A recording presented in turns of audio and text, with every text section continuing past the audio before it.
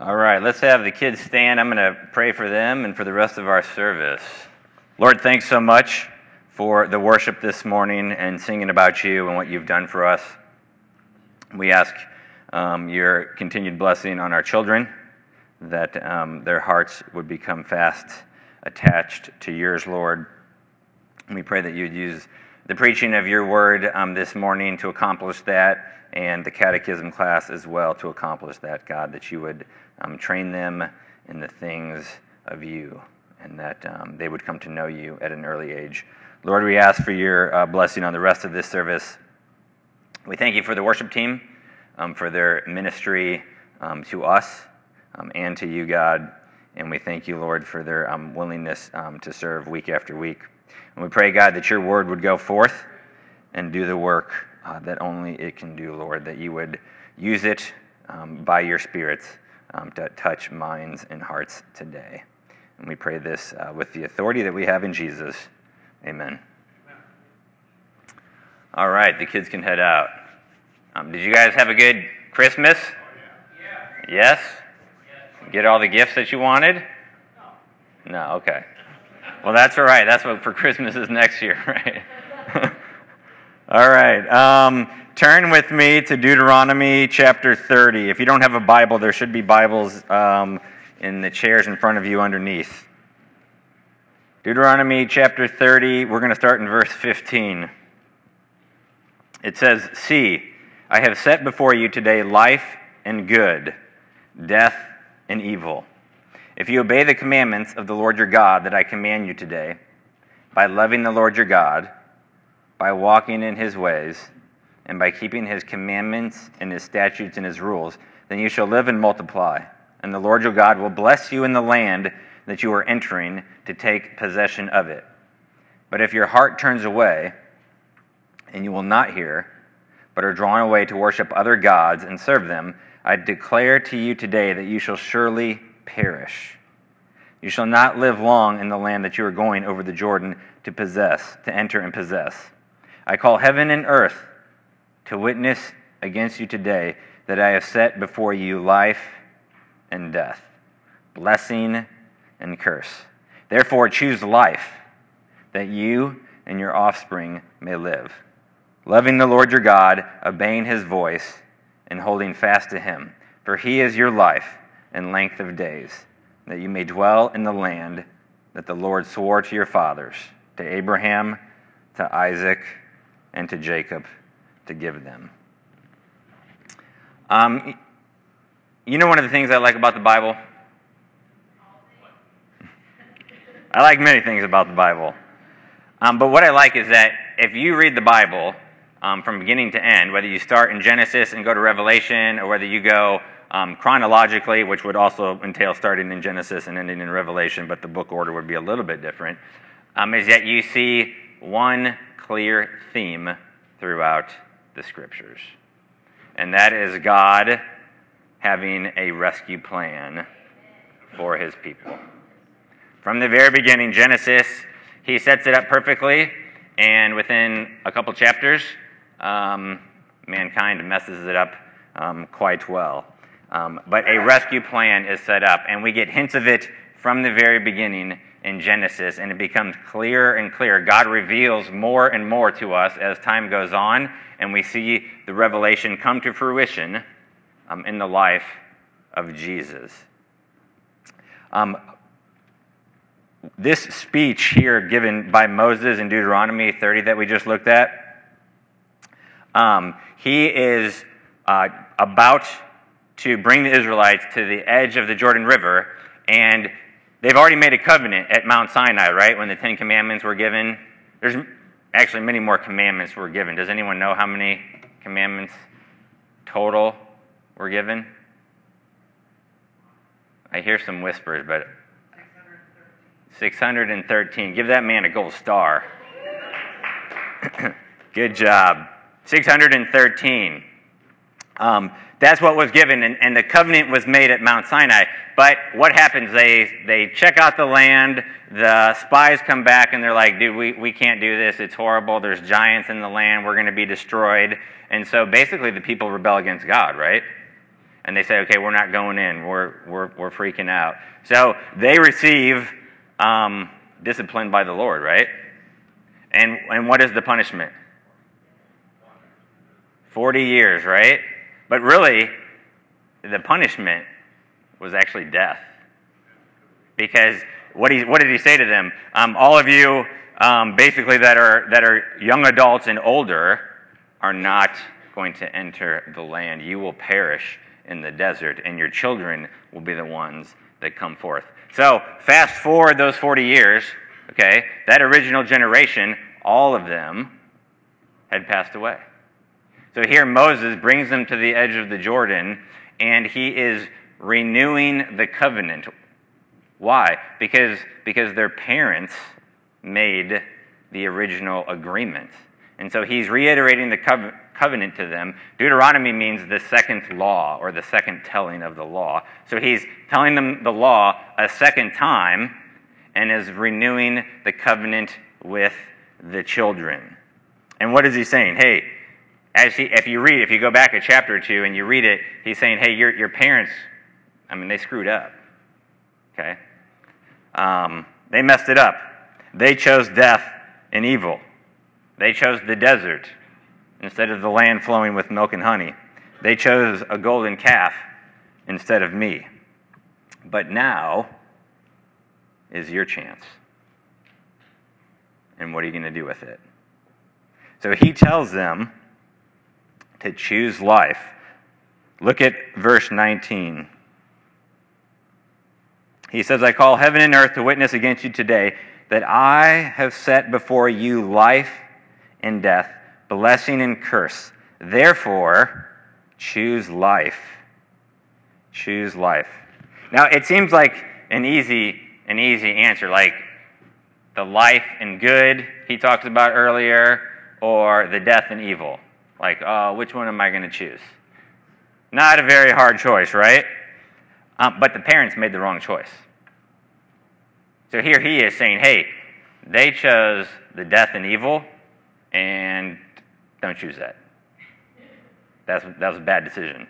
Choose the life. It seems obvious. It seems obvious to us. We can look back and it's easy to look back. Hindsight's 20/20. We can look back and judge them for all the bad things they've done. But the same thing happens today to people. The choice is set before every person. Life and good, or death and evil. And many, many, many people don't choose life and good. And see, here's the thing. When it comes to choosing, people see it like this.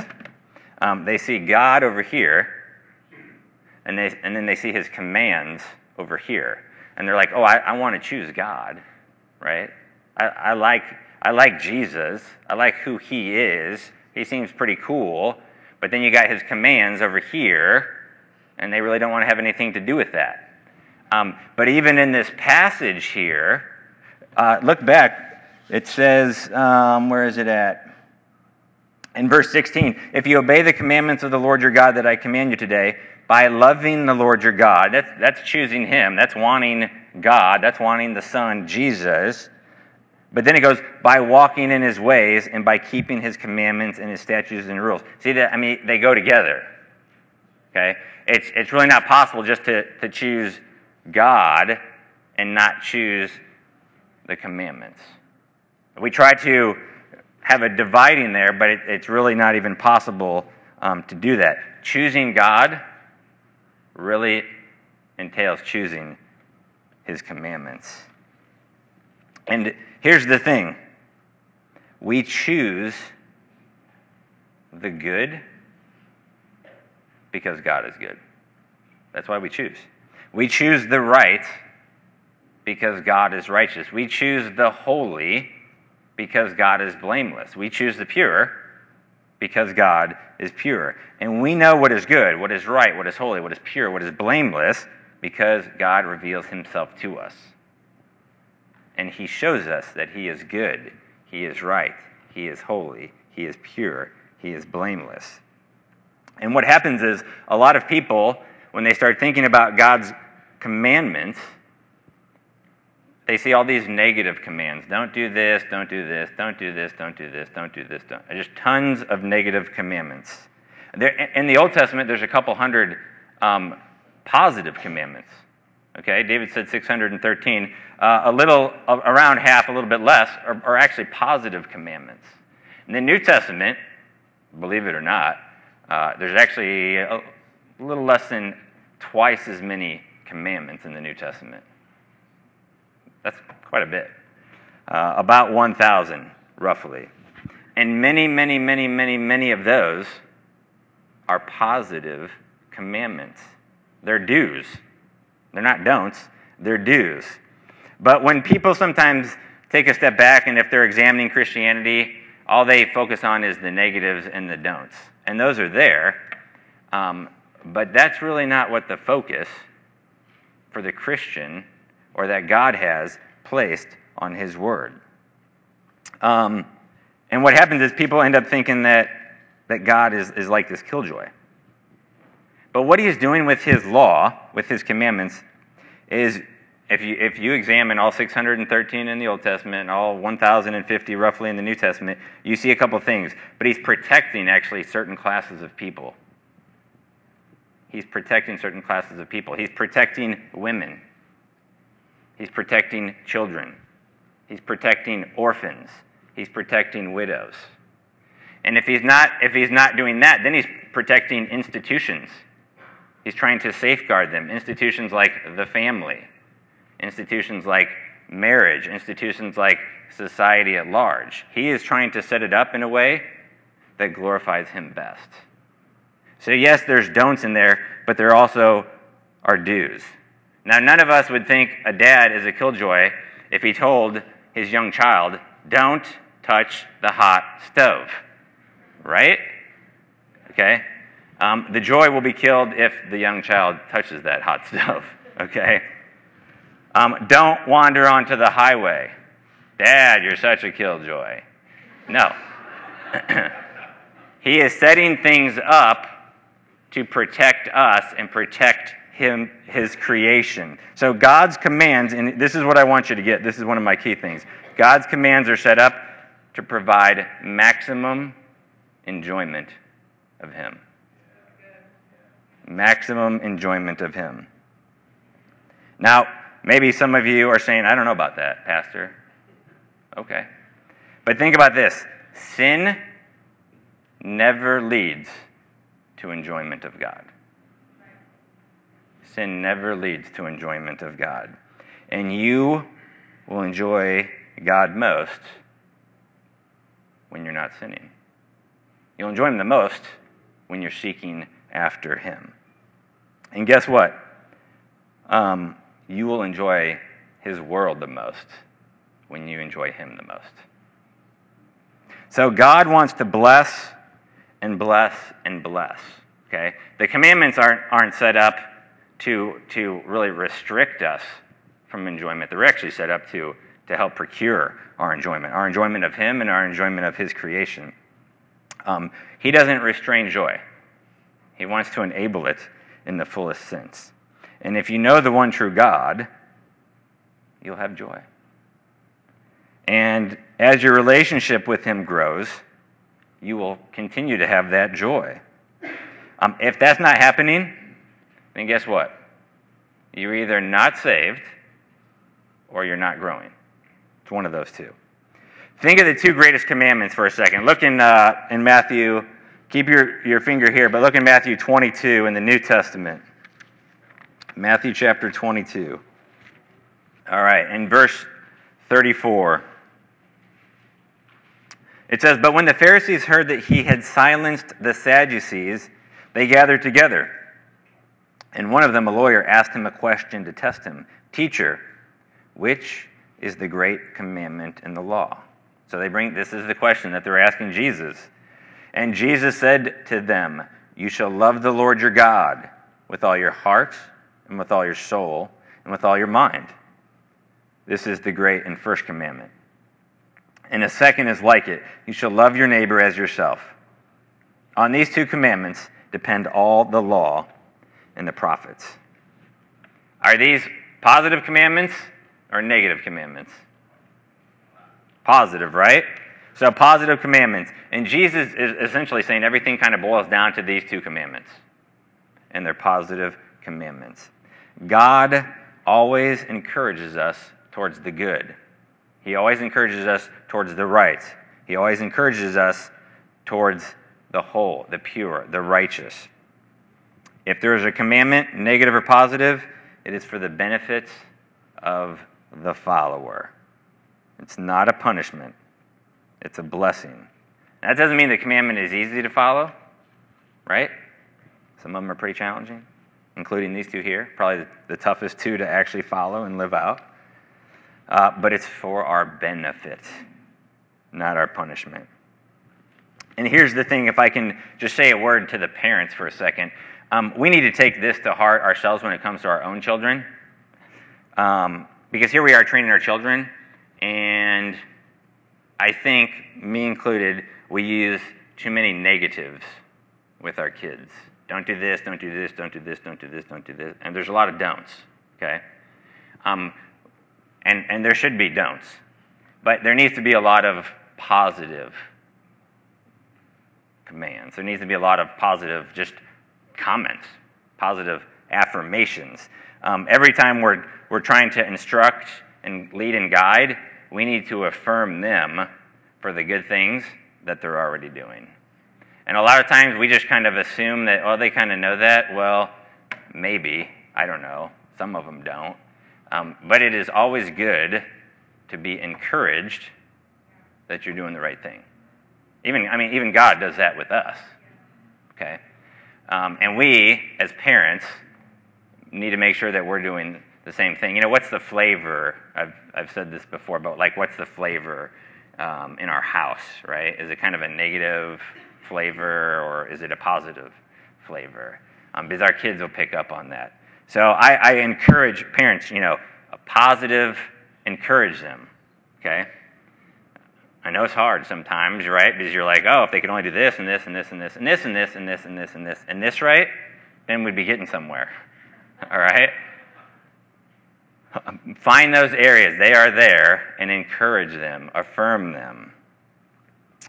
Look at Deuteronomy chapter 6. I want you to see this, and then I'm going to make an application for us. In Deuteronomy 6, verse 4, this is called the Great Shema. It literally means just the great word. And Jews recite this on a daily basis. Verse 4, Hear, O Israel, the Lord our God, the Lord is one. You shall love the Lord your God with all your heart, and with all your soul, and with all your might. And these words that I command you today shall be on your heart. And this is what I want us to pick up. And you shall teach them diligently to your children, and shall talk of them when you sit in your house, and when you walk by the way, and when you lie down, and when you rise. What's the essence there? All the time, right? All the time. So I encourage you to take advantage of the downtime that you get with your kids. All right, my downtime is when we're traveling between basketball games. We got 30 minutes in the car. There's downtime there. Or I'm driving a kid to one of his classes. I'm picking up the kids from school. There's downtime because you're in the car, right? Use that as an opportunity for instruction, for training, for encouragement, for positive affirmation. Use it to talk about the things of the Lord. Guess what? Most of our kids, it's going to be hard for them to talk about the things of the Lord depending on kind of what age they're at. Well, you know what that means? You're going to have to do most of the talking. Okay? Try to engage, ask questions, and depending on what their personality and their character is, you're going to have to fill that void of silence. And sometimes there's a lot of silence. So talk, encourage, affirm. Don't just be present. Okay, I go to a lot of basketball games because all my kids play, and I see different parents there with their kids, and I've noticed before a parent can sit next to their kid in the stands for like the entire game, whether it's a 30-minute, 45 minutes, an hour, and they might not ever say one word to their kid. That's a missed opportunity. Okay? Don't just be present, like engage. Okay? It doesn't have to be a 30-minute conversation, but just, stay involved in them, in their life. Time is short, and we want our kids to choose life, right? We want them to choose life, and we need to shepherd them towards that. Why do we, each of us, why should we choose life? Well, look back in Deuteronomy. You're going to see this answer in Deuteronomy 30 that we were looking at. He makes it pretty clear. See, the Old Testament, it's got some good stuff there, all right? And if sometimes we're, having our quiet time or reading our Bible, we think there's some dry parts in the Old Testament. There can be, sure. But it's there. It's there for a reason. And sometimes we can just end up kind of speed reading through sections and we can miss stuff, all right? There's some good stuff, very, very, very good stuff, including in this passage. So at the end of 19, he says, "Therefore choose life, that you and your offspring may live, loving the Lord your God, obeying his voice, and holding fast to him, for he is your life." Okay, why do we choose the life? Because he is the life. And this is the same thing that Jesus tells us, right, in the New Testament. John chapter 14. What does he say in verse 6? "I am the way, I am the truth, and I am the life." I remember when I was in college, I was at the University of Missouri-Columbia, and I was a religious studies major. And obviously being a secular university, they don't have the highest view of the Bible. And so one day, as I got higher up in my classes, the classes, kind of get smaller as you get higher up in your classes. And so we were in a religious seminar, and they had a professor come from the University of Chicago. Well, the University of Chicago for religious studies is like the university to go to if you wanted to get like a master's or even a doctorate. So to have a professor come was, an honor, to the religious studies students, so to speak.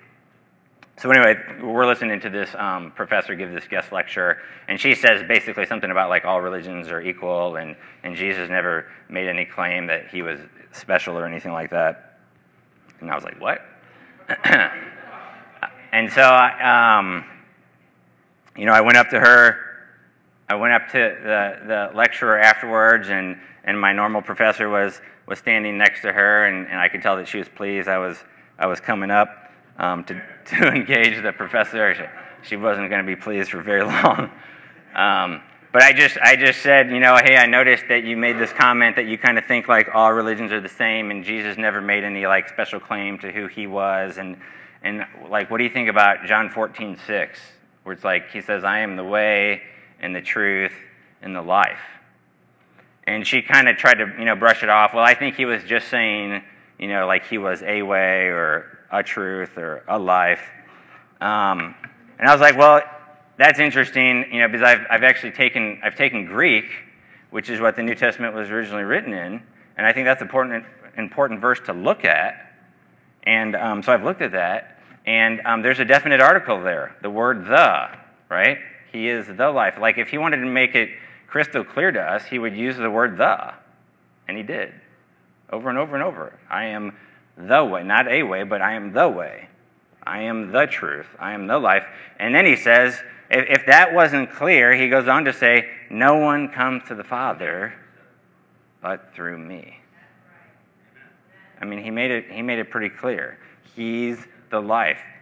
A couple of chapters earlier, John 11, his friend has died. What does he tell his sister? "I am the life and the resurrection." Okay? Not a life, not a resurrection. And the words that he links around it, I think, are important. He's talking about the way. He's talking about the truth. He's talking about the resurrection. And it's all around the life. What's interesting there is there's two Greek words he could have chosen there for life. Okay, he could have just chosen the word where we get biology from, bios. Okay, just like the physical life, like the life, our physicality, that type of life, the biology of life. He could have chosen that word, but he chose a different word, zoe. Okay, that entails like the spiritual life, the eternal life. Okay, so he was saying, look, I'm more than just like, I'm life. That'd be kind of weird just to be like, I'm physical life. No, he's saying, I am much more than that.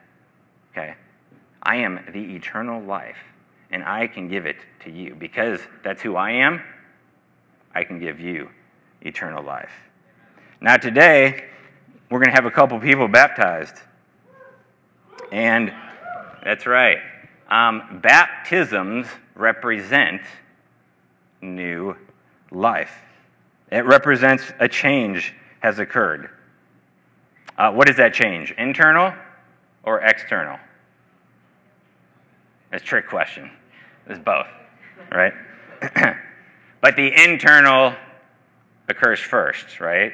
Because the internal has changed, the inner person, now the external changes, what they do, what they say, how they act, how they treat people. But there's new life. That's what is represented. If you say you have the new life, but you don't act like you have the new life, then you need to ask if you really have the new life. Okay? So if you have that new life, it should be apparent to people. I remember after I trusted in Jesus for the forgiveness of my sins, my friends saw the difference. Now, the older you get, if you make that decision much later in life, usually there's a much bigger contrast between who you were and who you are. But I remember one of my friends coming to me, and she said, I want the old Mike back. That's what she said. And I said, he's gone, and he's not coming back, right? This baptism that we're going to see here in a few minutes, it's a vivid representation of what happens in a person's life when they trust in Jesus. When they trust in him for the forgiveness of their sins, when they realize, like, wow, I've got major sin, I got major stuff that I do wrong, and I need forgiveness for that. We can try to change on our own. It really doesn't work. We can try to pull ourselves up by our bootstraps. But Jesus changes us on the inside. It's an inside change. And this water back here, let me check if it's warm for you guys. Oh yeah. There's nothing special about that water. There's nothing magical about it. The water doesn't do anything. The change has already happened in Kennedy. The change has already happened in Tiffany. What they're doing here is they're making a public testimony. That's why their friends and family are here, right? They want them to see that they've made this declaration, a public declaration for their friends, for their family, for their church family to see that they have chosen Jesus and they choose to identify with him. That's who they identify with. Here is the gospel. The gospel means good news, and the gospel is this. God sent his son, the one that's the way and the truth and the life, the one that's the resurrection and the life. He sent his son to live the perfect life that we couldn't live. We messed it up. We messed it up ourselves, right? Adam and Eve messed it up originally, and we live in a fallen world. We were singing about it today, right? About God's grace and mercy, far as the curse is found. Well, guess what? The curse is found pretty far. All throughout this world, the curse is on this world. And Jesus comes, remember what I said at the very beginning, the rescue mission. It's a rescue mission. Who is he here to rescue? Each one of us. And each one of us needs a rescuer. We need a Savior, someone to save us. But guess what? In order to be saved, we have to admit that we need to be saved, right? In order to have a Savior, we need to be saved from something. It's Jesus saving us from our sins and asking us, hey, I want to give you eternal life. Will you trust in me for that eternal life?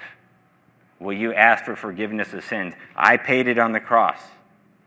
That's what he says. He was nailed up to the cross, and 3 days later he rose again, showing that death, even death, right? Because he's the life.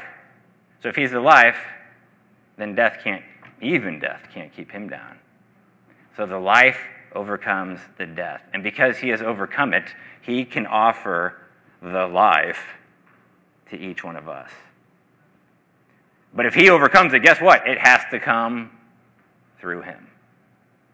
That's why he says, no one can come to the Father but through me. Why? Because he's the life. He's the life. No other major religious leader ever claimed that or has ever claimed that. No major one has, but he did. And if he's going to claim it, he better back it up with some pretty good evidence.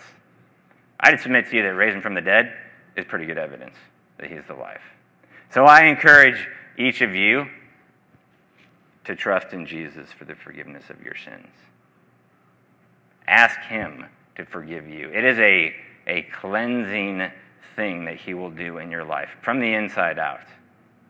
And it is an amazing thing to enter into a relationship with the creator of the universe. The very fact that he offers us that is amazing. And he offers, just as the Israelites stood and renewed the covenant, he offers you the same thing, to covenant with him, to come into relationship with him. So my encouragement for each one of you today is choose life. Choose the life that's found in Jesus. Let's pray. Father, we thank you that you do give us a choice to make. You give us the opportunity to choose. And you want us to choose you. You want us to choose your Son. And Lord, you know people's hearts here, and only you do. And I pray you would speak to their hearts now.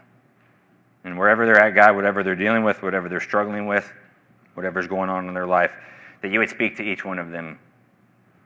And some of them, you're going to have to knock down some hearts of stone and break down some walls to get through, but you can do that because you're a big God. And Lord, I pray for people that have already trusted. They've already trusted in you, Lord. They've already chosen that life. Lord, I pray that they would continue to choose the life and the good. I pray they would see clearly that your commandments are for their good. That they would choose you, the holy, the righteous, the pure, the blameless, the good God. And we thank you that it is in your Son that we have life, that we don't have to jump through a bunch of hoops to receive eternal life. We have to come to you humbly and trust in your Son, what you did through him on the cross and in the grave. And we thank you that we can have eternal life through your Son, Jesus. Amen.